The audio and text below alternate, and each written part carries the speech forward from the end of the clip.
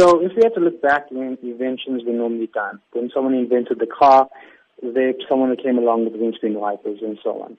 So when we look at social media, we have these platforms and these machines that are running to generate content and bring people news and information and connect families together.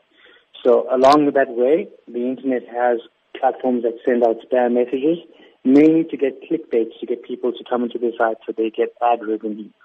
So Facebook and Google are tackling this to ensure that credible sources of news are shared on these platforms. So this might not stop the fake news sites from popping up, but it will give that functionality for you to see that this is coming from a reliable source. With a lot of the older generation starting to get to grips with social media, is this going to be something that's user-friendly, you'd say? Yes, so the development teams at Facebook and Google are quite advanced. Whenever they roll out a platform on upgrade, people and different levels of society are taken into consideration.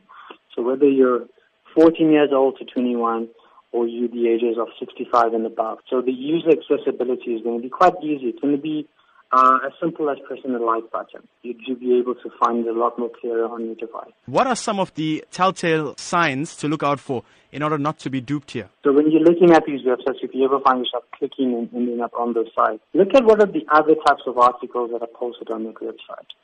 You know, you'll find a lot of these, be a millionaire overnight, or imagine what this person did when they did that.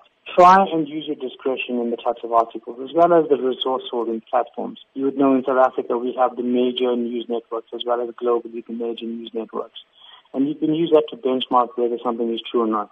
So what you can do, a simple task is, if you see an article that says, for example, Jacob Zuma resigned, go into Google and type in Jacob Zuma resigned and click news. And if you see at least 20, 30 articles, or at least 10 from reliable sources, then you can match.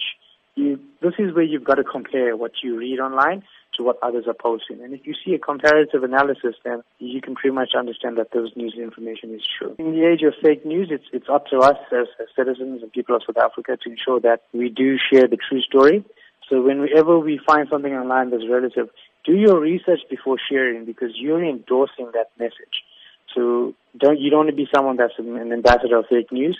So make sure that you become a reliable source, or people will generally start looking at your social media accounts as fake accounts.